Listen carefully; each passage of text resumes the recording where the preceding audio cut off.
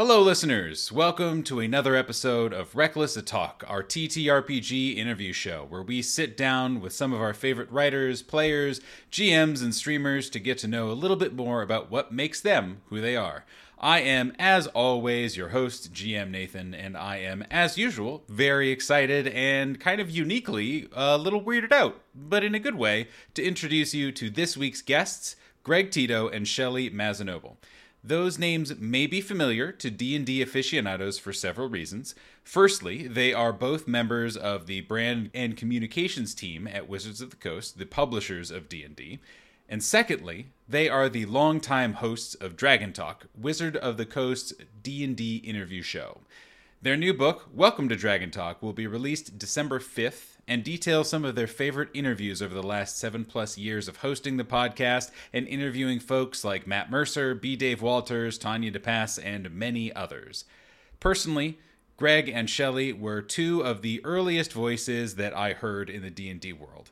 Their interviews were unbelievably formative for me in those first few years of my time in the hobby. I think there's probably a direct line in kind of the narrative creation of Reckless Attack that begins with their interview with Chris Perkins and Tracy Hickman talking about the writing of Curse of Strahd, one of my favorites. Definitely go check it out. So it was a real pleasure to learn about their love of D&D and the amazing creators that enrich the space. A quick final note, there was a small technical difficulty with Greg's mic in the first 10-ish minutes of the podcast that causes a kind of ringing sound. I tried to edit around it as much as possible, and it does eventually drop out for the remainder of the interview, but wanted to make sure you knew that you could just kind of skip past that point if it makes your ears unhappy, and to offer our apologies. Thank you again for listening, and now on to Reckless to Talk with Greg and Shelly.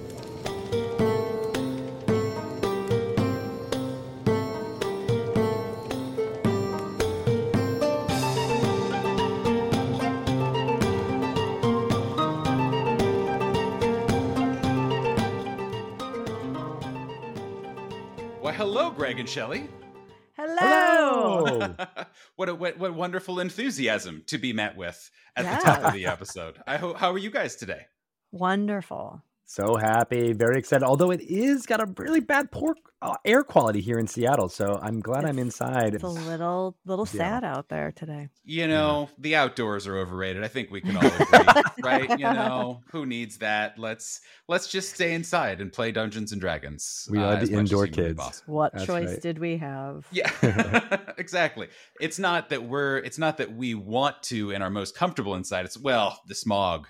Yeah. You know, we have to stay inside and play video games and not go exercise or whatever. So, True you know, we get it. Exactly. We're cool. For those of our listeners who may have just like hit automatically play and not paid attention to any sort of introductions that I have done at the top of this episode, could you please introduce yourselves, who you are, your pronouns, your job titles, what you're doing here, all the good stuff. Gregory, you want to go? Sure, I am Greg Tito. My full name is Gregory. That's right. Nobody... I don't know why I called you Gregory. A scoop. Gregory. A scoop. It's funny. You and Kate Welch are the people who refer to me by my full name. I don't know why. It's very funny. But yes, I am the co-host of Dragon Talk, the official Dungeons and Dragons podcast, along with my amazing co-host Shelly. And we wrote a book called Welcome to Dragon Talk that I'm very excited to talk more about the D&D community with some folks within the D&D community. So we're excited about that. And I'm Shelly Mazzanoble. My real name is Michelle, and a lot of people don't know that. Like, people who know me very, very well are surprised to find out. My name is Michelle. And I, along with Greg, work at Wizards of the Coast on the D&D team, and am Greg's co-host and co-author of Welcome to Dragon Talk. So yeah, super excited to talk to you, Nathan. Yes, I was telling you guys ahead of time. I have been a longtime listener to Dragon Talk, and it was first time caller. Yeah, it was very much like formative of me as a dungeon master, as a player, as just a consumer of podcasts. And here I am, also doing a tabletop role playing game interview show. Much credit to you guys. So very, very excited to be sweet. Talking to you guys generally, but also talking to you about your new Dragon Talk based book. Mm-hmm. But let's not rush into things. You know, we don't want to get straight to the promo. Let's marinate in kind of the getting to know you portion just a little bit. You guys, much like we do, often ask your guests who come from all over the D&D and tabletop role-playing game sphere. We'll say that is, I don't know, you guys work for Wizards of the Coast. Is there a preferred geometric shape? Multiverse. Ooh, yes, across the D&D multiverse. Across the planescape. You guys often, as you're talking to people, ask them, hey, how did you get started in D&D and playing tabletop role-playing games? You guys talk about it in your new book, which is coming out December 5th? 5th, yes. Yeah, yes, I remember. Yes. Good job, Nathan. Nicely done. You guys talk a little bit about kind of your introductions, but for the sake of the listening audience, how did you guys kind of dip your toes and start your journey into Dungeons & Dragons? Which is now what you do all the time. Okay, the short answer, my boss made me play. Yeah, tale as old as time, right? I'm sure that, I mean, that's like how 90% of the people who play D&D got started. I think I saw that. I think I saw that news article. Yeah, you're right.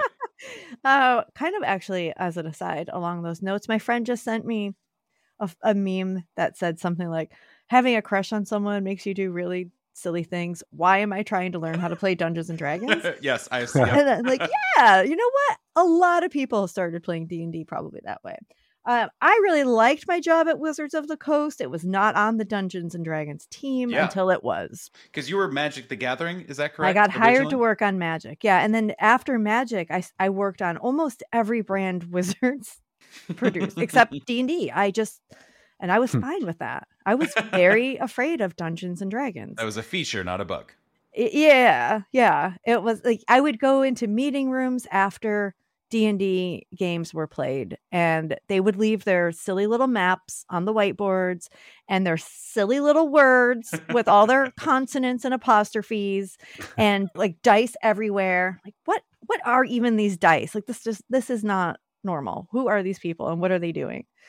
And then I got a job on the D&D team, Light Touch. It was on the publishing side because we started a children's book imprint, and then we also had the adult novels that were based on Dungeons and Dragons. And I loved that job, and I was so excited to have it because as a writer, it was very fun and exciting to work in publishing.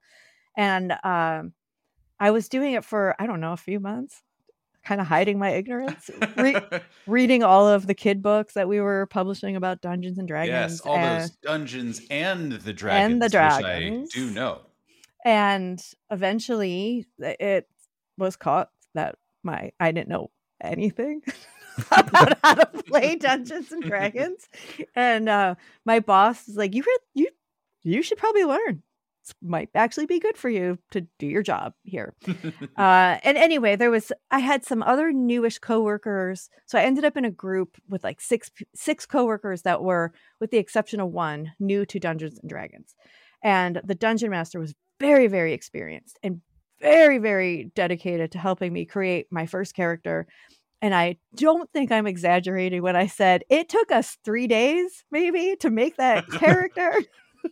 It was 3.5 edition. The only thing that I can do is name this character. I don't know anything else that is happening. Yep. It was just math and dice rolling and this and that. I said I wanted to be an elf because that felt very fantasy to me. Yep. And I wanted to be a sorceress because I wanted to be magical. And I thought that an elf sorceress sounds amazing. And so he made my character for me. He literally did everything. I just sat there next to him like, oh, please make this end. Oh, can I come back? Like I have this is not my job. And then he handed me my mini, which I always have next to me. This is what she looked like. I know not everyone can see it, but I can. That's what's important. She's gorgeous. She has long, flowy blonde hair, just like me, obviously. For the listeners at home, that is factually correct. Very not blonde. We will say the fantasy me is contrary. Apparently very blonde, and she's wearing beautiful purple / lavender robes. I mean, like, I probably wouldn't show that much midriff if I was, but she's beautiful. And she's had like a staff in her hand. And as soon as I saw her, I thought, oh my God, I love her. I think I might actually like this game. And we played our very first game. It was in Eberron. And within maybe 5 minutes, I realized, oh gosh, I was so wrong about this game. I had no idea. Why didn't anyone tell me? Why didn't anyone tell me that this is just storytelling? It's just making things up. It's going on adventures. It's being this amazing character, like doing things that I'll never get to do in real life. And just the support of my party. Like, I wanted to protect them and they wanted to protect me. And I didn't care if I got the killing blow or someone else did. It was just like, we did this together, you guys. This is amazing. And it was supposed to just be a one-off, just like, here, teach these people how to play this game and then carry on. But no, we ended up playing for 3 years together. Wow. Like, that was like, we have to keep doing this. And we all became very, very close. Like, these were people that, I mean, I saw in the kitchen. I was making my lunch and I'm like, hey, how was your weekend? Cool. And now, like, they all went to my wedding and one of them even officiated the wedding. Wow. he was the cleric in the party, so it made sense. Very appropriate. So yeah, it was very, very eye-opening, and boy, was I wrong. But I like to say, like, D&D finds you. When it's time for you to play Dungeons and Dragons, D&D will find you. So I guess my time was not until 2006. When it was literally when you were voluntold to play. When I was voluntold to play, yes. What about you, Greg? I had a completely different but also very similar story. I was a fan of fantasy. I loved the Rankin Bass animated version of The Hobbit. Mm-hmm. My older brother at the time, was reading the book, and he was telling me things that were in it and that weren't in the series. So I devoured so much fantasy literature at the time, pulling stuff off of my brother's shelf. And one of the times I pulled off a Dungeon Master's Guide, and I just started thumbing through it and understanding that this was a game that was like in a simulated world of these fantasy novels. And I was so enamored with fantasy at the time that I was like, oh, I want to do this. I want to embody these amazing characters and get to play them. And they were so evocative, those descriptions in those books. We found out later on that book was like a hand-me-down that we got somehow. So that's how it ended up on my shelf. But once my mom kind of figured out what I was doing, was like, I don't know if that's good. There's some demon work in there. You shouldn't do it. And I wasn't really able to find any friends, nearby who would be able to do it. I played a couple of times here and there, but nothing ever really kind of coalesced. And then when I got to high school and college, the theater called my name, and I was doing so many shows and working so hard that I didn't really have any free time to get into D&D. Then I was living in New York, and I got married and was living my life there when I realized, I can play D&D if I want to. And so I found a group there, and this was also the 3.5 era. We played through the Age of Worms campaign, and it was just this wonderful storytelling experience. So the Dungeon Master at the time was illuminating us with all of these wonderful stories of Mishka the Wolf Spider and the Dukes of Aqua. And I was like, oh, this is so great. I love all of it. And we played through that whole campaign. And the folks in that group, some of them went on to collaborate on 4th edition era stuff, which I find both amazing and gratifying. That such a small group ended up having such a huge impact on all of our lives, really. And I started doing more game journalism and writing about games, mostly video games. I wanted to always write more about D&D. And because I was fascinated with it and how it blended all of the amazing stuff of performance that I love, as well as storytelling and maps and there's just so much there. And I wanted to tell the world about it. And luckily enough, I was able to get hired at Wizards of the Coast to do exactly that, to tell the world about D&D and how cool it is. As I'm now the senior communications manager there, so I deal with talking to press about what makes it awesome, as well as our general messaging and everything like that. So it's a dream come true. Part of that was to be able to come and talk on a podcast with Shelley, which was pretty accidental and amazing that it occurred. But it kind of changed everything from there when I started doing the podcast. And that was like one of your first couple weeks at Wizards of the Coast I think I've heard or read different versions. I think Shelley's version was slightly different retelling than your version in the book in a fun way, where your version, Greg, was like, I made doe eyes over at Shelley. to be like, Yeah. can I be on the podcast maybe? And Shelly's like, I don't know. I guess Greg was also there, so we added him as a fourth host. I don't early on. remember the doe eyes. I just remember like, oh, he's our communications manager. This seems like something he should do. Do you want to be on this podcast we do? Yeah. Yeah. And I was such in the make content all the time mode of game journalism that I was anybody that was like, oh, you want to do something? I was like, yes, put me on. I didn't even know what the podcast was or anything about it really until I was on it, which was fantastic. But yeah, it was fun to be able to be on that first episode. I think there was 4 hosts with only 1 or 2 guests on maybe there. not even a guest. Like you were a guest like we must have just like all gotten in the room and have been like, anyone a guest? Greg, anyone want to talk? Let's learn about you today. Sure. Well, and that's interesting, and a nice kind of transition for me, because early on, and you talk about this in the book, but it is a lot of very internal guest kind of things, right? Yes. It is designers, it is staff members of Wizards of the Coast in that kind of the early days of Dragon Talk. As you were launching Dragon Talk, and as you were kind of looking around the office and dragging people into spare closets or whatever you could spare at the time, what was kind of this sounds pretentious, but what was the vision for Dragon Talk? Did you have one, or is it just, I don't know, let's sit down and talk and see what kind of comes of it? Like the early days, like pre-Greg? Like I kind of viewed it, at least as a listener, was very like there was kind of the internal only arc, and then you kind of started bringing in more creators, more podcasters, streamers, writers, that kind of stuff, and it kind of started becoming a very different beast. That was all Greg. Really? Like, well, for one thing, I don't think we even had the technology to talk to people who weren't literally in the building with us. Yeah, that makes sense. So that would limit. So if anybody was like happened to be coming to Seattle or was a Seattle native or in the area, we could certainly invite them into the office to do this podcast with us, but we didn't have the means to use Zoom or anything to talk to people.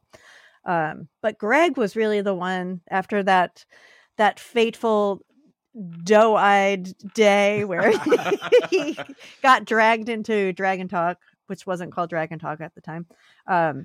Somehow like Bart was involved, Bart Carroll, but he ended up moving over to a role on the Magic team. So he couldn't work on D&D anymore. So he was out. And then Trevor Kidd was one of the hosts and he kind of phased out as well. And I just remember like Greg and I were the only 2 that showed up. We're there. And Ryan Marth, our producer and sound engineer, was like, I guess this is your podcast now, guys. You're doing what do it. you want to do with it? And so like, Greg had some really good ideas, which you can certainly speak about, Greg, but really like the whole, we wouldn't have a podcast called Dragon Talk that comes out on Wednesdays without Greg. For sure. Yeah. And it was not a regular occurrence. There was episodes that came out when the timing and everyone's schedule allowed. Yeah.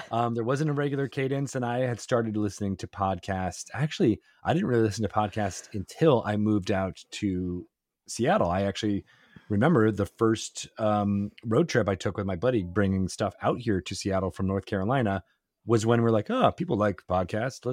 Let's do this Serial thing. People keep talking about this. Let's listen to Serial. We listened to that the whole way through, and I was like, I love podcasts. Mm-hmm. Who knew? It turns out, right? I had made a few. I had done some interview podcasts at The Escapist, and so I had edited and done them all, but I was not a consumer of them on my own. And it was when I started to enjoy the kind of weekly cadence of listening to the new podcasts that are coming out that I was like, we should do that for this. Like, this makes total sense. We should brand it. We should get our fun little icon on the Apple podcasts site, and we had a little bit of a branding talk about what we should name it, what we should bring to it, what are we going to call it, how are we going to describe what it is to people. Like, none of those things had really been done before, because there had been such a I wasn't even a labor of love. It was just like a labor of like, yeah, let's do it. Yeah, we should have a D&D podcast, and so we do. There we go.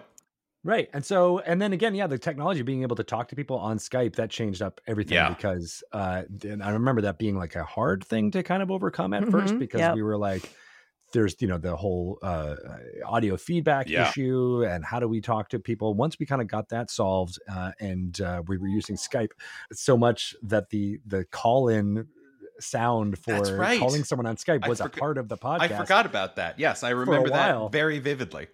Yeah, but then I also really remember talking to Rainn Wilson in that way, and we just started putting more calls out to people, and I particularly was surprised at how many people said yes, and how many people would be like, yes, I do want to talk about Dungeons and Dragons. I don't get a chance to talk about it. So we had some like comedy writers doing stuff at late night shows early on that was like, oh, these are really great and important people because I don't really associate comedy with D&D, but here we get to do that. And then I think that coalesced the idea that the podcast should be about bringing this stereotype of what a D&D player is and elevating that beyond what most people, my mom included, thought of what D&D fans were, right? And so that was gave us the preview to be like, okay, we can ask people. We Shelley and Bart had spoken to Dan Harmon before then, but we're like, let's get more guests like that. Let's get more guests who are creators in their own right, successful, and get some notoriety around this particular podcast, but then also just about D&D in general. About like, this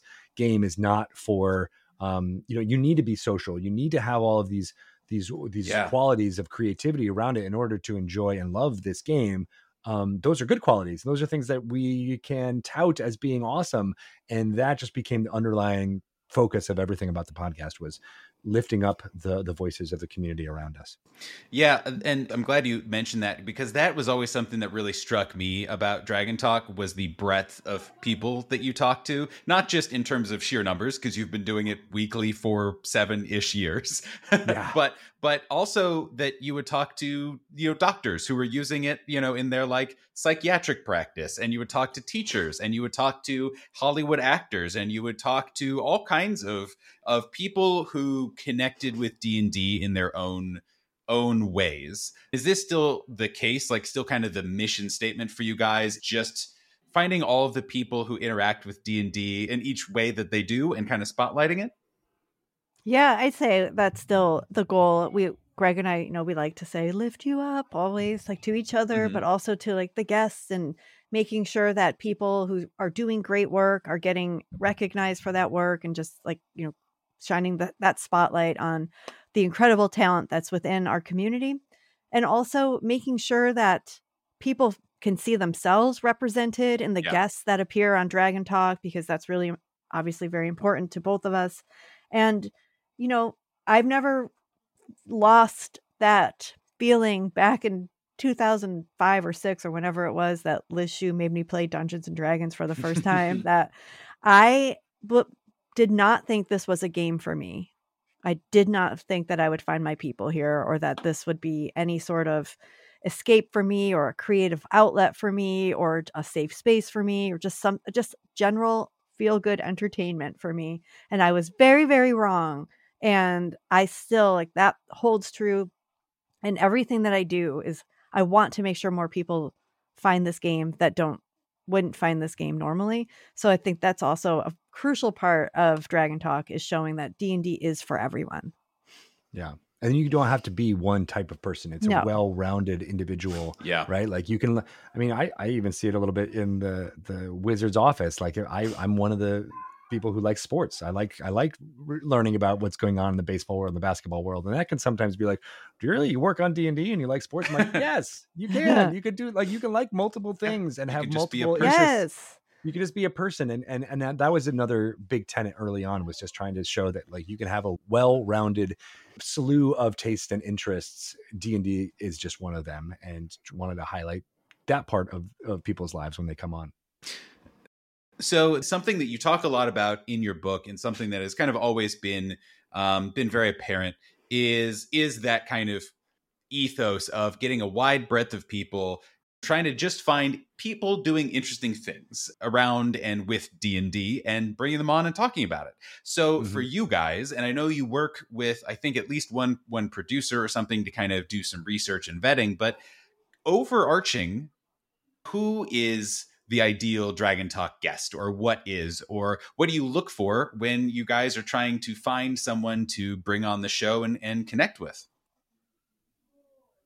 It's a good question. I think someone who's excited to talk about themselves. Yeah. Which is not always easy, right? That's actually a much harder thing than some people would realize, right? Like, but what I think what's really good about what Shelly and I are able to do is, even if they're not comfortable, we make people feel comfortable kind of right away. And so it's not necessarily like you need to be comfortable doing that, but doing the interesting thing, as you're saying, like using D&D as a lens for their creativity in whatever way that is, whether it is through their work as teachers and educators, whether it's their work as streamers and performers in their own right, or storytellers. And we love hearing from folks who are screenwriters or creators like that, and how D&D was a training ground for them, right? And they might not necessarily be making anything that's D&D related. It may not be anything that is fantasy in any way, but the building blocks of how they created story and how they break story were forged around the table when they were kids, playing D&D, or when they're playing in their weekly group nowadays. So I think that's the only unifying feature, is someone doing something interesting using D&D, or around the scope of D&D. And kind of to piggyback on that, something again you talk about in the book, and I think that Wizards has certainly been talking a lot about, kind of as a business, as an entity, as kind of a presence in the space, is diversity, is championing voices that are not the, kind of like middle-aged white dude players. I'd first kind of love to hear just kind of why you guys think that is important, and why other people should be thinking that is an important thing to be doing.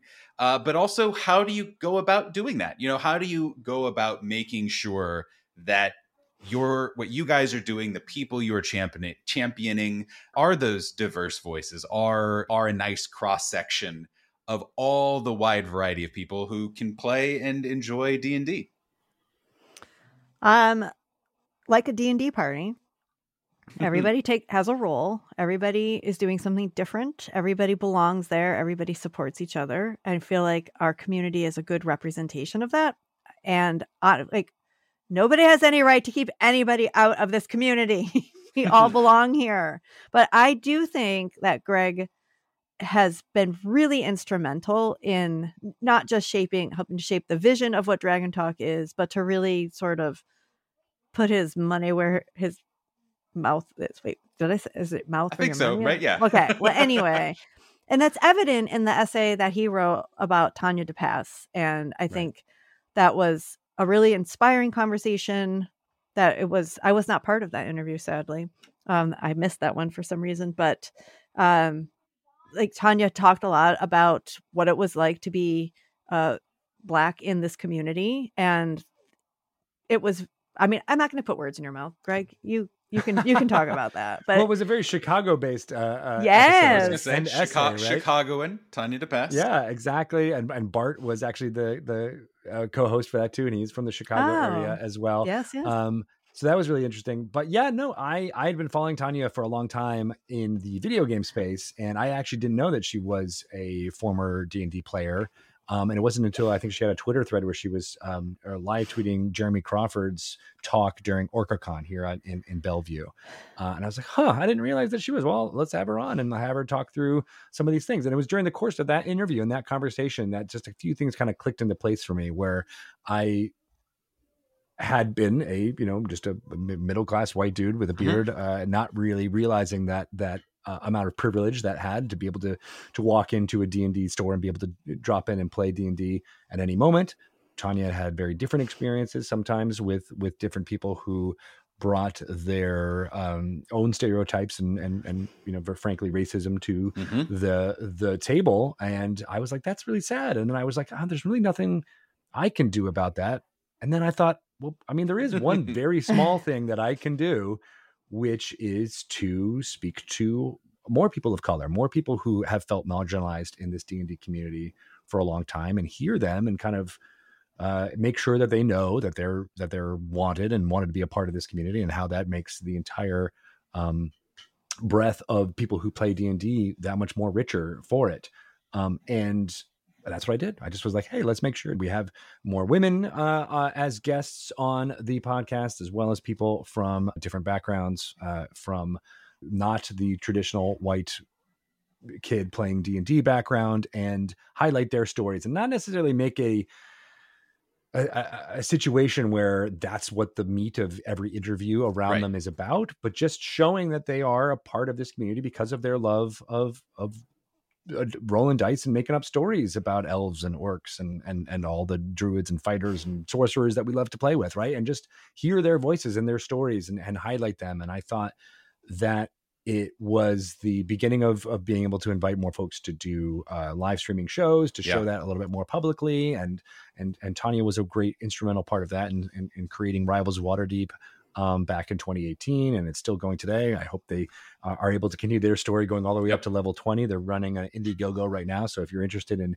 continuing to keep that diversity going in the Chicago area, certainly contribute and make sure they are able to keep that going and complete that story. So yeah, no, it's been, and I try to make that a large part of this book as well, as like how the D&D community was not always welcoming to people who didn't look like everyone else, right? And that wasn't necessarily always intentional. People, as always say, it was a product of that timing. But you know, I made the conscious decision back then to kind of work against that and to include. That was something that I would realize, like, in order to fight exclusion, whether it's intentional or not, you kind of have to include. And I think all of the stories and all of the kind of general feeling that D&D is more popular than ever, to me, you can't separate it. And so that was my one small thing that I did, and was very excited to be able to talk about that as something that Dragon Talk was a part of over the growth of this community, right? Mm-hmm. So it's just growing and it's becoming more richer because of all this. Just like, as Shelley, you started all this,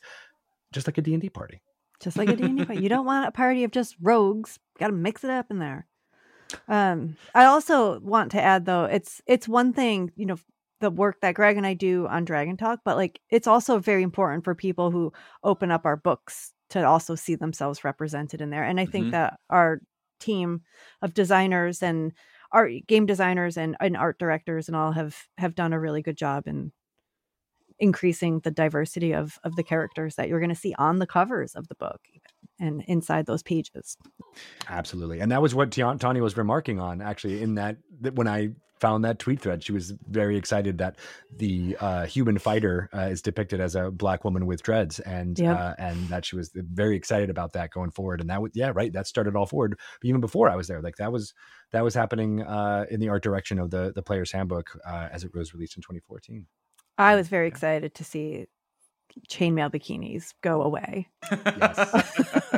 We're not doing that. The Red Sonja era had passed, is what you're saying. Yeah. For sure. Yeah. And that was great. That I didn't even realize that as a fan of D&D going into and being a part of the team in 2015 when I started, that was an important brand level decision that was like, we are not going to be portraying women, especially as scantily clad or not heroes in their own right. And I love that has continued and only expanded over the course of the last few years and books that are out there.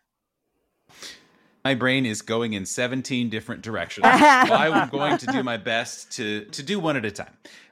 First, I will ask. So you guys have been doing this again for 7-ish years, and have talked to a lot of different people. There are not too many repeat guests across your 360, I think 8 episodes as of maybe recording, something along those lines.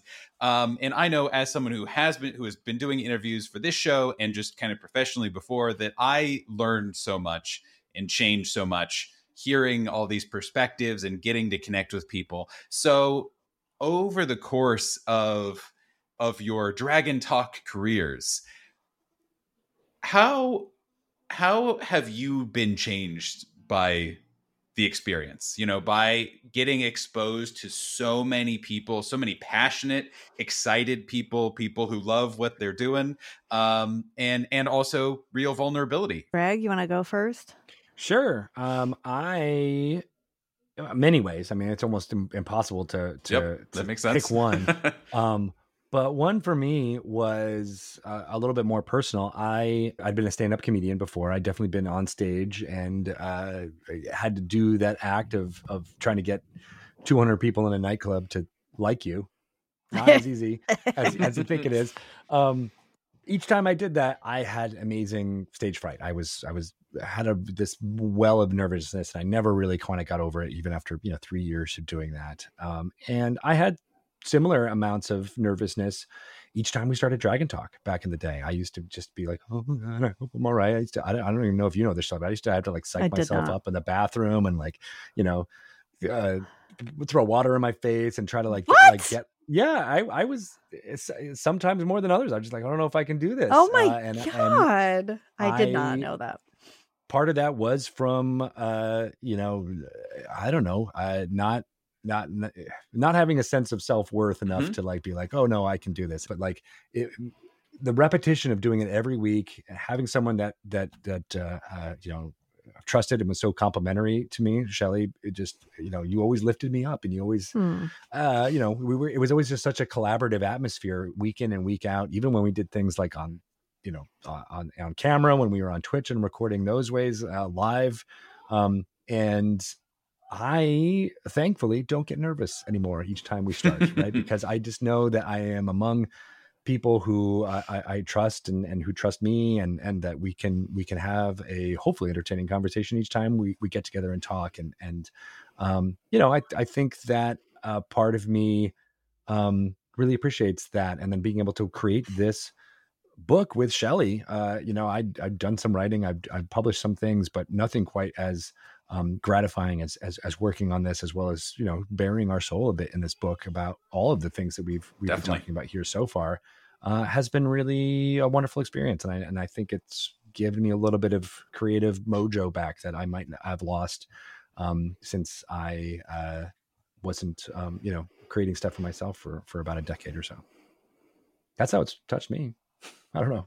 Shelley, can you live up to that? I should have went first.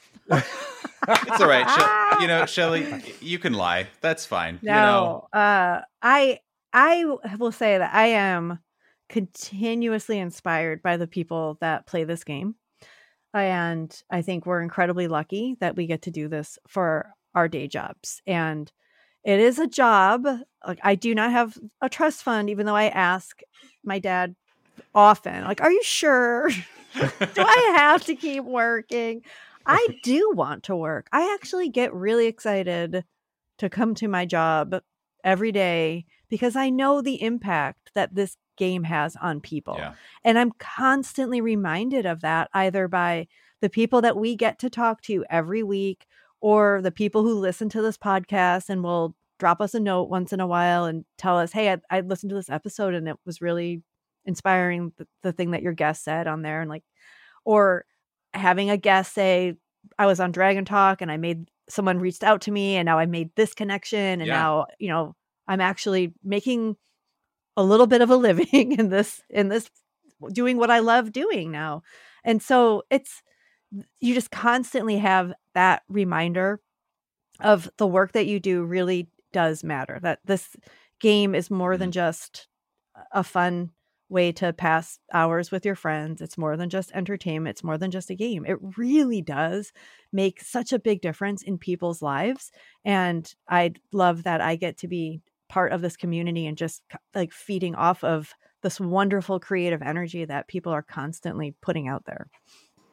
Yeah, I'm glad you mentioned that. And something you've talked about already in this interview, something you talk about in the book, talk about the podcast, but about how obviously your podcast being just a long running, established, very good interview podcast, but the Wizards of the Coast interview show is a big platform to be sharing with people, obviously. And I know people who have been on it and have, kind of been able to enjoy the experience and the connections made afterwards. But you guys can do and do a lot of lifting. And is that something that you guys, how do you carry that, I guess?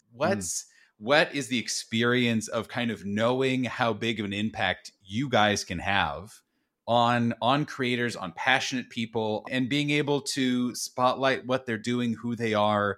How do you guys connect with that and navigate that kind of, I don't know, responsibility is what it feels like to me in my limited capacity. And now I'm really nervous about it. Yeah. I didn't realize it was such a big responsibility.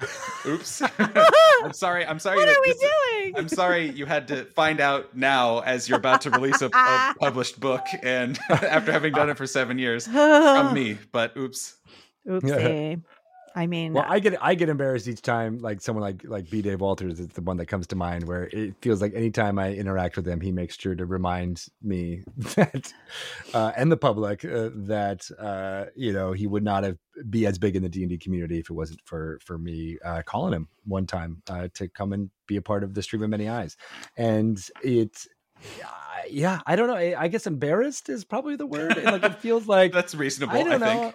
I don't really feel like it's anything that is about me or Shelley individually, because we feel very strongly about the D&D community as a whole. And I feel like we're just shining the lights on the folks that are doing the amazing stuff. And sure, we're making some decisions on where to point those lights, but it is the peoples that are reflecting the light that we're shining that is the real star, honestly. So I don't ever think about it on those grander terms, honestly. I just really get excited about meeting new people who have that passion around this game.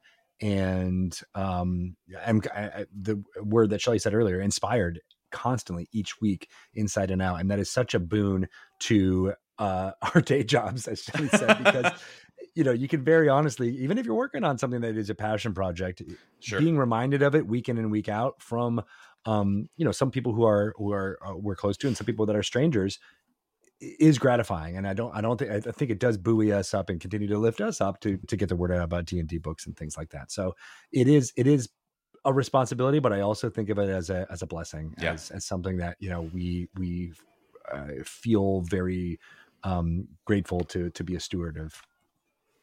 And kind of sorry, please, Shelley, if you had anything to add. Plus one. Inspiration granted. Perfect. And kind of as an extension of that, and something that is certainly the case for me, but I think a lot of the people who listen to our show, it's a lot of, kind of smaller creators and people who are still very much in the feeling out how to navigate in the wider, public sphere, and how to network, how to identify key partners and good partners and just good people, and also excise bad people, and set limits and do that appropriately. For me and for our listeners, as people who have been managing that sort of a platform for as long as you have, and at a high level, do you have any words of advice when it comes to, what's the way to say it, to like navigating bad actors, navigating people who we collaborated with this person a while ago, and it turns out I don't want to be associated with this person anymore? I was just curious if you guys had any wisdom to pass on to kind of guard and create a community. Well, I spend a lot of time on Twitter to pay attention to what's happening in the D&D community as well as in the greater world. And I don't understand when people say things like, "Oh, Twitter's a hellscape," or "Twitter's awful, I hate it." Because I've been using it since 2007, 2008, something like that. And I have very heavily curated my feed by blocking whoever I like, wherever I choose to. If they are saying something that I feel it crosses a line in any way, it's an instant block for me. And I don't know if it's because of this or if it's just because of the people I do associate with and the people I do interact with. The algorithm knows that it has made Twitter feel like a positive thing for me. And I don't see the negativity around that. And I think that's true of any community.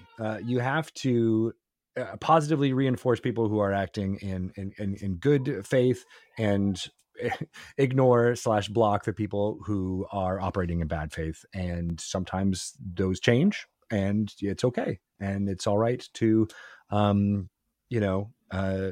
make those decisions as new information is available. Makes plenty of sense to me. Yeah. Right. And there's such a good networking tool out there. And that's why, and again, that's why you find folks like like your podcast, who is elevating by interviewing them. And I think that's what we aim to do with Dragon Talk, is to, shine the positive light out there. Right. And absence of that light is also an important information bit. Yep, absolutely. I had one last question about kind of Dragon Talk itself and your experience with it before moving on to the book, which I have also more fun questions about. All right. But I something that I find very endlessly just fun about you guys and about the book and about kind of your rapport. You guys have been working together on this project and just generally for many years now. And you have already just today learned something new about each other. About your paths, right? And so what has it been like having kind of one co-creator? Obviously, there are a lot of other things. There's producers, there are guests, there's many, many pieces that go into the podcast puzzle. But just for you guys as hosts and getting to sit down at least once a week and interviewing, going through the fun, sometimes personal process of connecting with creators, how has that affected you guys interpersonally with each other? And what has that kind of relationship meant to you guys, if you don't mind me asking? I love that question. Yeah. Really sweet. I'm going to go out on a limb and I'm going to say, I think we're like pretty good friends now. Dot. Right? Like, right? yeah. Yes. Do you We like are. me? Check one. Yes, no. Greg and I, so we met on I think the first time we met in person was on a panel. Yeah. And at PAX East with Ethan Gilsdorf. And I thought that Greg was very, very nice. And I knew him from his role at The Escapist when he got the job at Wizards, which we write about in the book. And I met his wife, Erin. That's when I knew that Greg and I were going to be like really good friends, because I love Erin so much. And like, he's just going to have to deal with me forever because I just want to be best friends with his wife. Friends, or else I'm just always going to be around. But it has been a really, like, Greg and I get to do, like, we're doing this together. Like we talk to these creators together. We hear the stories together. We're constantly sharing our own stories together on the podcast. And it's like our little thing that we're experiencing together. And then it goes out in the world and then other people get to experience it. But as it's happening, it's like our little thing.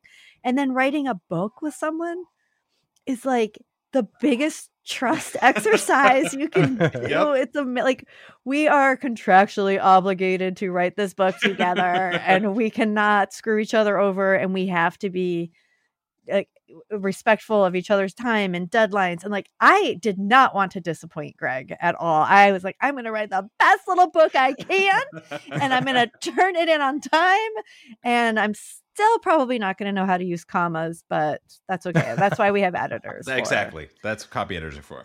But now it's like, actually today, like, I got a copy of it today in the mail, and I'm sure that Greg's is like in his mailbox somewhere. Because also Greg and I live like a mile and a half away from each other. It's just like seeing our names on this book together. Yeah. This is very, very special. So yeah. And our families love each other. So we do hang out a lot socially. My son and Greg's daughters are BFFs, if not like slightly annoying when they're together. Which is how you truly know a childhood good friend, is when your parents are a little annoyed by you. Yeah, a little annoyed. Yeah. But they're born great. Only 2 days apart, which was also really interesting. Wow. Like, yeah. They're exact same age. close. Yeah, both have a weird obsession with Pennywise. They like to be scared, but also hate to be scared. They do. They like to like act out weird little. Remember, we were having dinner and we just kept shouting out scenarios, and then they would act them out. We're like, "You're a barista at Starbucks, and you screwed up this guy's order. Go!" And they're like throwing each other over the couch, and just like, yeah, they're. It all worked. It was perfect. Yeah, we do think like they're the future hosts of Dragon Talk. Yes, an ancestral podcast. You handed down exactly elaborate crowning ceremonies. You pass off the mic and headsets to them. Yeah, whole thing. Yeah, I love it so much. I'd tune in. Right? Yeah, and I think our friendship is a big secret to making this podcast continue and why it's entertaining for people, because we truly just make each other laugh with our stupid poop jokes and funny voices. And I remember there were sometimes when we were working in the office together and we'd be catching up around our desks and we'd be like, oh wait, no, stop. We're laughing too much. We got to save this for the podcast. Don't tell me this story right now. I know it's going to be funny, but you got to tell me, in 2 hours when we're on camera. Yep.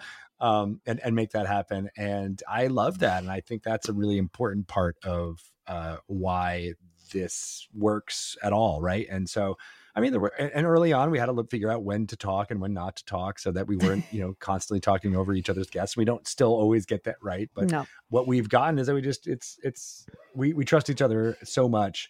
And this book was amazing to write with Shelley. Shelley had written 2 other previous D&D centric books in a very funny, amazing voice that I was like, I hope I can live up to that and write it in something that can make sense. And again, I didn't want to let down Shelley either when we were writing. And I think it was, in hindsight now, one of the best experiences to write a book with someone on a project like this, because it was a constant co-host, right? It was not the entire weight of this book is on my shoulders. It was on both of our shoulders, and we could, share the load when we needed to, or lift each other up when we needed to. I mean, there were certainly points where I was like, this essay sucks. You're going to hate it.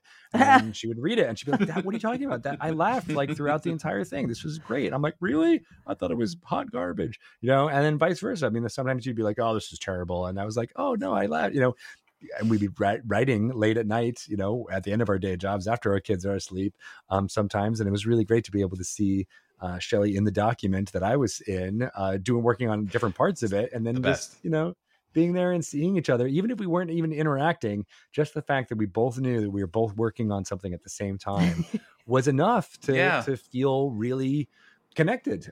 And I don't think I would have, had that experience if I was doing this by myself. Right. And so I think by having such an amazing writing partner, it was, I don't know, it inspired me even more, even just beyond the content and what we were making. I was like, oh man, maybe we could write more books together, Shelley. Yeah. So we got a lot of episodes. I mean, that's true. It could easily be a Dragon Talk Part 2 through more inspiring 14 stories. probably. So I know that you guys got approached to do the book. It's University of Iowa, correct? Is your publisher? Am I remembering that correctly? Right. I knew it, but it's one of those where it's like, I'm going to say this wrong for sure. Nope. But you got approached to do it and said, hey, do you want to write a Dragon Talk book? And then you said, yes, sure, I would like to do a Dragon Talk book. Was that on the radar for you guys at all, kind of before that got floated your direction? Not really. No, we had not even really talked about, we talked about doing, expanding, trying to get more people to listen to Dragon Talk. That's about it. But we had never really thought about going into a completely different format like this. And it wasn't until Shelley was approached and we were like, is this legit? Is this an actual real inquiry by an actual editor from an actual press? That we were like, oh, okay, maybe this has got some legs. Maybe we can actually do this. The book is structured very interestingly, and written very interestingly. But I guess I'll first ask kind of the $1 million question, the gorilla in the room question. You've done 300 some episodes. How did you get it down to 29? How did you how did you pick? Because I mean, they're all great, and these are all like, oh yeah, these are 29 people of your list that makes sense that these guys are all included. But how did you go through all of that backlog and be like, here are the ones that we're going to do for this book? Well, yeah, that's so hard. It was we knew we didn't know 29, but we knew we couldn't write about them all. That just wasn't going to work. But I think initially we just came up with a list. There were some that just rose right to the top. Sure. And if it were up to me, I would probably write an entire book just of teachers using D&D in classrooms, therapists just using D&D in classrooms, because I love those. Those are my type. But we obviously needed to mix them up a little. But we each had a group of interviews that really were impactful to us personally, that touched us in a way that, not to say that the other one was meh, didn't care about that one, but it was something about it stood out to one of us more than the other. We only had like one crossover on when Really? we like had our lists. If that's, I think that I think we only had one person that we were like, we both want to write about this person. And it just, some of them just made sense that like, I felt like Greg would be more equipped to write about a guest than I was. But I think it was mostly like the bulk of them just organically rose to the top. And then we did also, want to make sure that we were representing a large swath of the community, that people were getting a chance to read an essay about, oh, this is a famous actor in Hollywood and a state senator. And, oh, this is a person who created a Girl Scout badge, a TRPG Girl Scout badge. And this is an amazing wrestler and the creator of She-Ra. We wanted the book to really represent the Dungeons and Dragons community in the best possible way that it could. Yeah. And I just to jump on that a little bit, it was really Shelley's tone / instinct to not just write the essay about what was in the interview, but that personal connection and being able to tell more of our stories that maybe we might have alluded to in the interview, but give more voice to why this interview was impactful to us personally as hosts, and just tell a little bit more about that. And so I don't think I really grokked that as how we were going to write these, even though that was part of the proposal, until we started to see the sample chapters that Shelley was writing. I'm like, oh, okay, this is going to be not directly comparison, but like similar to Confessions of a Part-Time Sorceress and things like that, where it's like, all right, how can we get stories that aren't just that, if people had listened to this interview, they were still get something more out of it because of what we're bringing to this essay about it. Right. And so that unlocked so much more to me and allowed me to be like, okay, I can use what we talk about in the interviews and these individual peoples as jumping off points to tell about different aspects of ourselves as well as the D&D community. And once that kind of clicked for me, I was like, oh, okay, this is, some of the essays just flowed out of us because we were like, I can do this, because they end up being almost like little personal essays through the lens again of D&D and this previous interview that we had recorded. It was also really weird, just throwing that out there. It was also really weird to go back to listen to our old episodes. I was gonna ask. Yeah. And what was really funny about that, and Shelley has said this before too, is that we will hear someone saying something.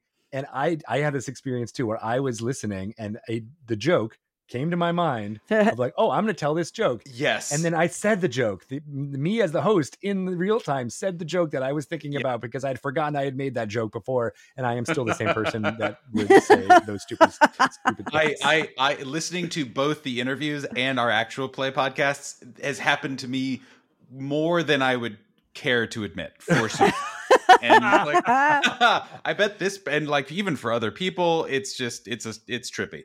But I think that's the sign of a good joke. But it's like, right, okay, that's what it is. Right, is that in retrospect, we're like, well, of course that's the joke, because that was the joke. That was the joke. But yeah, that was something that really stood out to me. You have a really excellent and long kind of like preamble section that I'll ask about. But when I got to the interviews, I was very surprised at the structure, because it is not a transcript. No, and that is important to mention. It is like you said, it is personal essays. And I thought that was a really excellent choice. Again, especially like you said, to bring in new perspectives for someone who had heard that before. And I'm curious, what was it like bringing yourself into kind of the narrative and your experiences and your emotions and that kind of stuff? Because I know for me as an interviewer, I try to obviously shine the spotlight as much on not me as humanly possible, but you guys are writing the book, and not only are you kind of bringing your personal anecdotes into the subchapter or into the chapters, but in the preamble, talking about how you got involved in D&D, how you kind of experienced the edition wars and like all kinds of really personal stuff. So what was that like, kind of getting in that headspace and making it more personal than just quote unquote the podcast and the interviews would be normally, if that makes sense? Well, I'll jump in here. You can jump in later, Shelley. That experience was something I did not realize was going to be important to me. We wrote the essays, most of the essays first. And then Sure. we wrote the introduction and that kind of history of our both our in connection with the game and everything like that. And I'm really glad we did that because it allowed us to do all the research and look back at all of the essays and all the interviews that we had done, and then set the stage for those interviews. And by doing so, we knew what we needed to set the stage for. Like I might not have gone into depth about the growth of the D&D community from the 70s to the 2000s if I hadn't written the essay around Tanya DePass, for example, right? I was like, okay, there needs to be some context for why this is important and why that was a illustrative interview. And then in so doing, it also became like this idea, for me at least, of talking about some of the decisions that we made in the D&D brand to do what we did, and how we created events, and how we brought in so many people from different parts of the community, where in the past it might have been just very much like, here, we're making books, you buy them or you don't. Yep. I like being able to I liked being able to show that there was some of the thought process behind it. And so in some ways it became like a record of the last 7 years of working on the D&D brand in a way that you don't necessarily get to see too often from the official histories or anything like that. Like obviously there's lots of academia and John Peterson, who was someone we've had on the podcast before, talking about going back into looking at the history of things like that. But I wanted to have this idea of like, oh no, this was this era. This was, from 2015 when I started to now and where we take it from there. So it became really important to me to get that down and be like, okay, no, this is what the D&D brand was and what we were thinking about at the time. And then hopefully it will propel us into what we're going to be doing in the future. But yeah, no, that was really interesting to make it more personal and about our small little bits of impact on what people think of as the D&D brand as a whole. I like that kind of writing and reading, but as a reader, I love memoirs and essay collections. And as a writer, I find that I like writing about my own experiences as a way of like trying to connect with people. I especially like to write about parenting and how incredibly hard it is and all the things that nobody really tells you. Because I just believe in being honest. But D&D especially is just, it's all about connections. It's all about the storytelling too. Yeah. So it felt natural for us as the co-hosts of this podcast and the co-authors of this book that to explain to people why this conversation made such an impact on the two of us. So that was, I guess the reasoning behind that. And we didn't want it just to be a transcript. Right. And then he said this, and then Greg laughed, and then this happened. We thought that was very funny. There we go. Yeah. It's a book about a podcast, about a game. It's like a little Russian doll of mediums. Yeah. And as part of that, we had a lot more footnotes. There's a lot of footnotes in here now. A lot of them are explaining references as well as internal jokes. I'll let you know. There was a lot more than there are currently initially because we had so much fun responding to each other's essays, right? Oh, awesome. And so those little bits of jokes that we were making to each other in audio form during the interviews, we did that in text form as footnotes. And probably better that our editor was like, maybe we should do less of those. They're like so insidery, but we were laughing so much and I'll be like, what? These are great. This is comedy gold. We gotta get it. So I love that because it made it feel more like a podcast to me, like had to be more of a back and forth conversation where you're not, obviously the essays are all written mostly from our singular perspective, but there's still a little bit of voice of Shelley in mine and vice versa. Definitely. I just really dig that.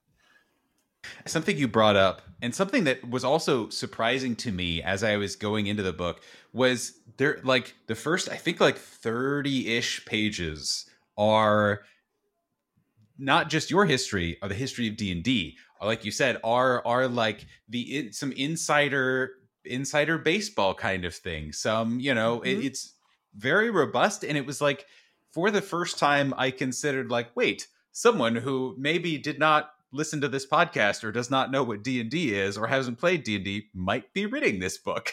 So what do you hope, both for fans of the podcast and or fans of D&D and people who are maybe not familiar with the podcast, or maybe not familiar with D&D or these particular creators or whatever, what do you kind of hope that people take away from the book? What's, what did you guys have in mind to try and capture and express as you were taking all of these interviews and just pulling on them and adding your own personal story and highlighting other personal stories to hopefully have people connect with? I think for me, it's the same thing that I had in mind writing the first 2 D&D books, and that is just trying to capture the magic of this game and why it matters to so many people. And whether or not you're a fan of D&D, or if you're new to D&D, or you have never experienced D&D in your life, if you pick up this book, I hope that it leaves you with an understanding of how important it is to people. And I hope that you feel inspired by the ways that this game has touched people's lives. Yeah. Yeah. I mean, I'll underline that for sure. And the reason why there is so much preamble before we get to the interviews is because we realize that you kind of need some context. You kind of need to understand why these interviews were important for us to choose and write about. And as you said, there are going to be people who are going to read this book who have no framework of what D&D is, or very little, right? And so they won't understand really why some of these stories were so impactful unless they get at least some of that context. And we try to do that in the most entertaining way possible, so it doesn't feel like a dry stay dissertation kind of thing. Here's the history of what happened here. So we try to keep the kind of informal, casual, jokey tone from our interviews and our essays about those interviews, and keep those in the preambles. But yeah, no, it was all done with that context, and hopefully, and then we have a little bit of an outro at the end of the essays that is about like, okay, if you are inspired by some of the things you've read here, here's how you can start playing D&D. So I really still hope that there are folks out there who are D&D curious, who may pick up this book or get this, book as a gift, as to be like, here's a good introduction to what D&D is, that isn't reading a manual, that isn't reading how to play. It's reading why are there so many news stories about it out there right now? Why is it shown in Stranger Things and as this bonding moment for these kids? Why is it, why is there going to be this huge Paramount picture that's coming out, Honor Among Thieves, that it's, going to get hopefully even more people involved in this community. I want it to be that guidepost of like, not just our experiences and why the D&D community is cool, but like, here's a sign of being like, here's why you should join it. Here's why you should be a part of this, and what you could get out of it.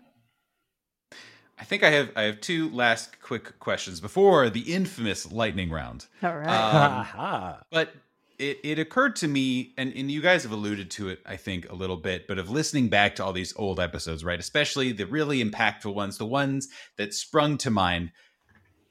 Was there anything to you about the process of going back and reviewing that you kind of were surprised at, or that you really appreciated about the process of really sitting down and turning these things into a book and into something that you reflected on and kind of reconnected with? I loved seeing how the community grew over from the first interviews to the very last interviews. Just like when we talked to content creators 7 years ago, like there's so much more content, and like they're in mediums that did not exist 7 years ago that now are a thing. And also just really like to see how like the scope of guests that we get to talk to has also kind of widened, that like Greg has alluded to, like some people who are well known in their fields and just happen to be big D&D fans are like, I want to be on your podcast. I want to come talk to D&D. Like Senator, who at the time, Senator Hobbs, now Washington State Secretary, but we were like blown away by his email, like really like pitching himself hard to be on Dragon Talk. And we were like, are we going to get arrested if we say no? Like what? Politically, it's very important you take this. Is this bad? Are we allowed? Yeah. Is this like mandatory now? Should we not be doing it? Are we breaking some sort of law? He He was a wonderful guest. So yeah, for me, I just loved it. It's a really cool way to see like the growth of the D&D community. Yeah, and I will second that and say what's interesting too is that, you know, this was a really interesting part of D&D's history, because when I started in March 2015, it was the same week that Critical Role premiered on Twitch. Yeah.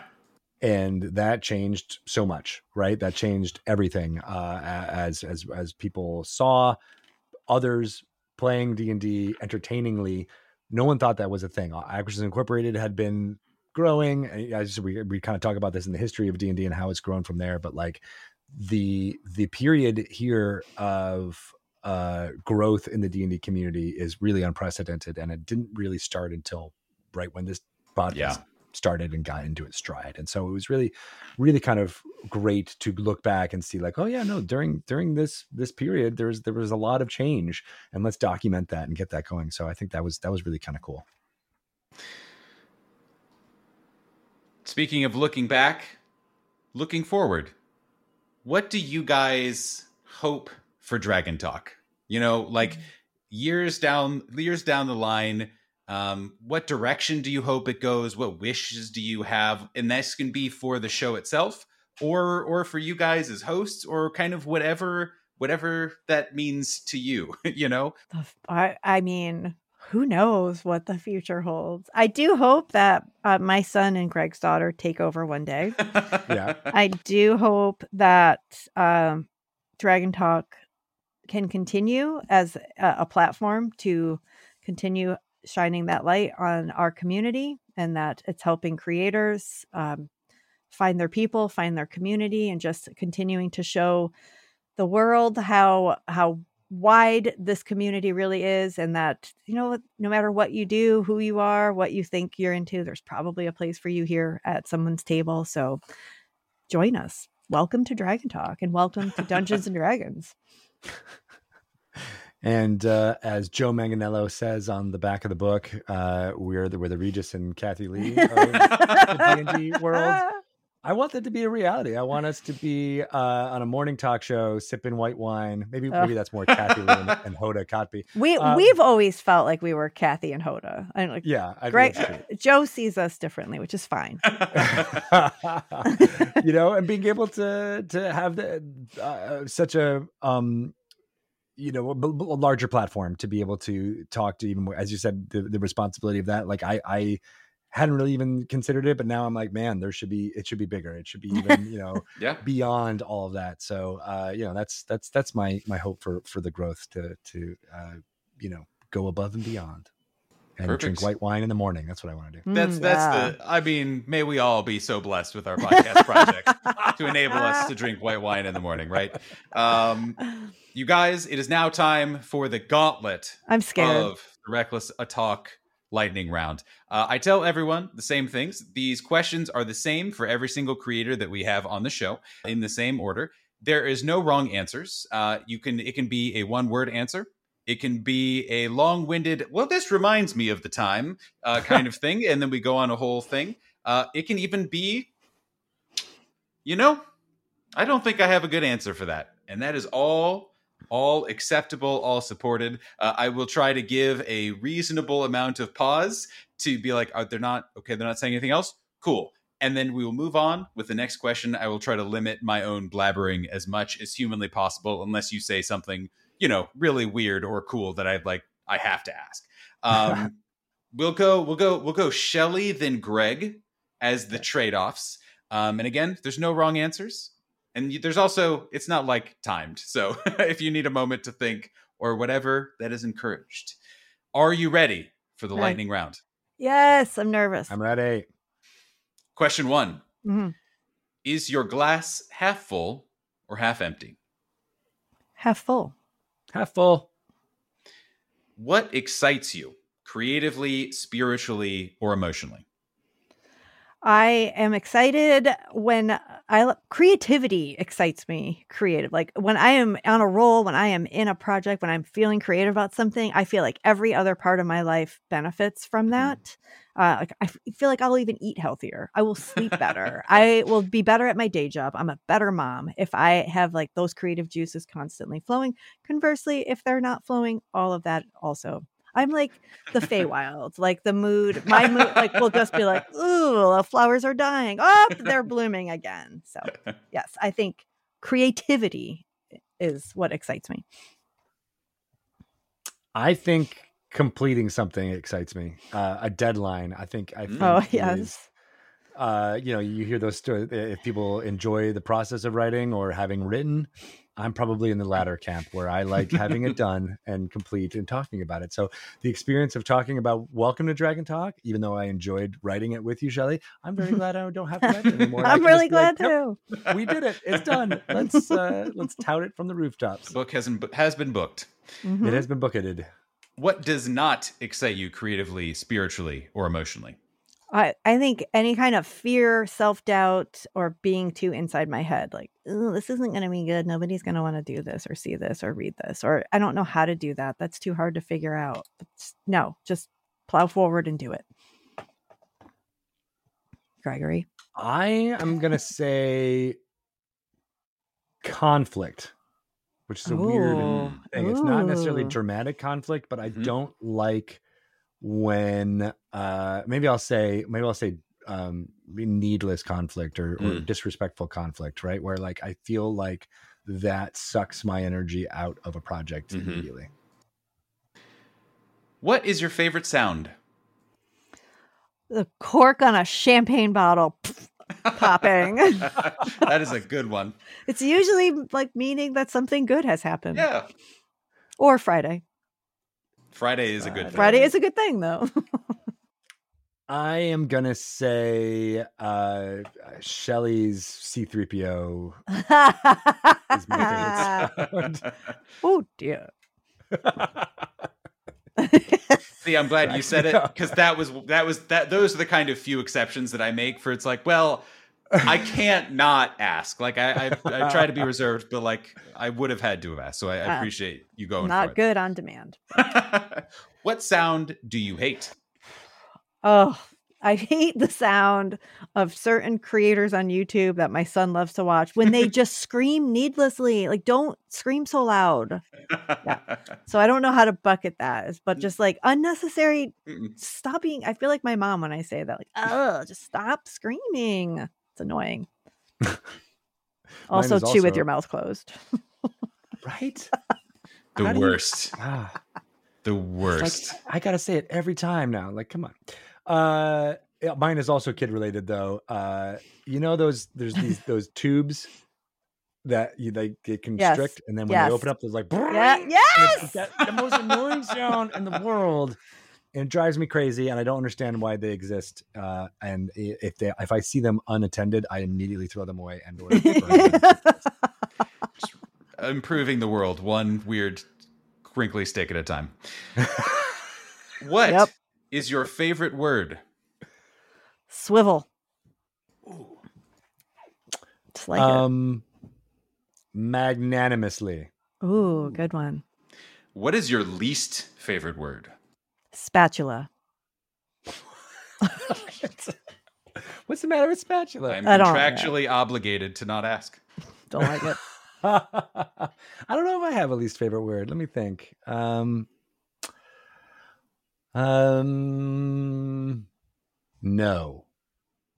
Oh, good one. What D&D monster or foe have you not faced or run that you would love to? I've never faced a rust monster. I just feel like I would love to see one of those. I have not fought against, I guess, in a long time. I think I might have actually fought. Never mind. But I was gonna say like a really ancient dragon. Like I haven't gone up against a super intelligent, iconic dragon. I've fought lesser ones, but not the ancient ones. What is your favorite adventure of all time. And it can be, of course, a D&D adventure, but it could be an adventure movie, 1999's The Mummy, for example, or it could be one that you watched on an actual play. It can be one you experienced, one you wrote, whatever that means to you. Okay, well, given that context, I'm going to change my answer, and I'm going to say The Goonies, classic. Ooh. Would love that. Would love to play that as a D&D adventure. Yeah. I'm going to say Out of the Abyss. Nice. It was one of the first ones I worked on when I first got to Wizards of the Coast, and I like it because it has that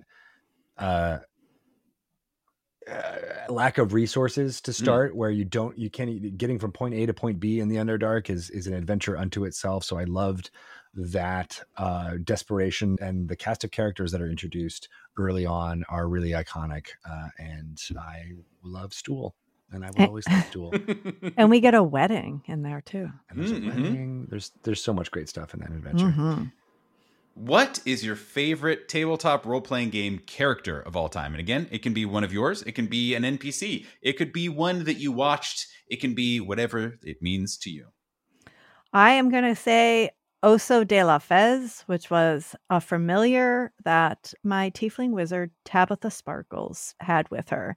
He was very, very divisive amongst my D&D party. Half of them pretended they couldn't see him, and the other half were just like, whatever, he's here. But yes, Oso de la Fez, the rescued circus bear. Yeah, I was going to say, that's in the book, if I recall correctly. A brief mention. I have probably mentioned him, yes. I am going to go with a recent character that I haven't been able to play a lot recently, but Terran Zay is my bard sorcerer, glam rock, Baldur's Gatean, who is modeled off of like David Lee Roth and David Bowie had a baby. He uses his wands as amplification devices. He wears red leather pants, and he uses all of his illusion magic to create the light show around him as he dazzles people in the Elf Song Tavern. So that's my favorite character. I want to play more with him. And you need to cosplay him. I know, right? But like, yes, though. Yes. I said need. This has to happen. It's a requirement. Final question. What gives you hope? I feel very hopeful about our school initiatives, and knowing that there are kids all around the world that are going to be introduced to Dungeons and Dragons. And hopefully it is something that they become inspired by, and it unlocks their little imaginations, and they form friendships that they'll carry with them for the rest of their lives. And they're all going to reap the benefits that we know this beautiful little game can help them sow. We dedicate this book to our kids and becoming dungeon masters in their own right, perhaps. And so, like Shelley, I believe the children are our future. And if we teach them well, they will lead the way. That seems lead familiar. the way down a dungeon. Was that in the book, or I don't know? It seems really. You know what? I'm going to write that down. That's really Right? good. It's Somebody really put that to inspiring. Greg Tito. Greg, Shelley, congratulations! You have run the Reckless to Talk Gauntlet and gotten through the lightning round. Thank you for being here. As a reward to get that final XP, the treasure that is not a mimic at the end of the dungeon, could you please take advantage of one last opportunity to tell everybody who you are, where they can find you, how to support you, all the good stuff? Yes. Please listen to Dragon Talk wherever you listen to your podcasts, such as this one. And look for Welcome to Dragon Talk on store shelves December 5th. But pre-order it now, because we heard that you might get it early. So you can pre-order that book from University of Iowa Press's website. You can go to your local favorite bookstore and get it. You can buy it from an online retailer, wherever you like to purchase your books. We do hope that you will pre-order Welcome to Dragon Talk as well. And you can find me at Shelley Moo on Twitter and Instagram, or on my website at shelleymazanoble.com. +1 to all that about Welcome to Dragon Talk, and it makes a great gift, I think, since it comes out on December 5th. It's a great time to get people who are D&D curious in your life and may have had some of the preconceived notions about what D&D is and what D&D players are like, and they can read this book and hopefully reassess those preconceptions. Buy it for everyone is what I'm trying to tell you. The world would be better if more people played D&D. I really do believe that. I do too. And so that's all about the book. Welcome to Dragon Talk. I am at Greg Tito on Twitter and Greg_Tito on Instagram. I have a lot of fun stuff going on. In addition to Welcome to Dragon Talk, I'm making a movie called Ex-Husband. Yes. We are putting the finishing touches on it now for going into festivals. Some more people know about that on my Twitter feed. You can also follow that Twitter on Ex-Husband Film. I think there's an Instagram as well with that under there. And I like to talk about Dungeons and Dragons on Dragon Talk, of course, and Star Trek The Next Generation on my podcast called Re-Engage. We're going through each episode of that iconic sci-fi series. We're now in season 4. We're recording episodes for that. There's a lot of crossover with some of the folks I even write about here in Welcome to Dragon Talk, our guests on that podcast. And it's really exciting. It's to go back and look at those old episodes through the lens of being older storytellers and imagine a utopia that is the 24th century. It's a better place out there. So if you enjoy sci-fi, if you haven't watched Star Trek The Next Generation in a long time, watch it one episode at a time with us and be a part of that discussion. Super fun. We will have links to all of those things in the whatevers, the show notes, the whatever the podcast version of show notes are. Guys, thank you so much. I really deeply appreciate this opportunity. Really loved reading the book. And thank you so much for all your time and energy and everything you've done for the community. Well, thank you, Nathan. This was awesome. Yes. I loved talking about all this, and I especially love all your questions. They were in depth and made us think. So thanks. We for that. really appreciate all the research that you did. So. I appreciate you. Thank you. Lift you up. Lift us up. Lift. That'll be the last noise everyone hears. Yeah. I love that. It sounds like it's kind of getting cut off, too. Yeah, exactly. What happened?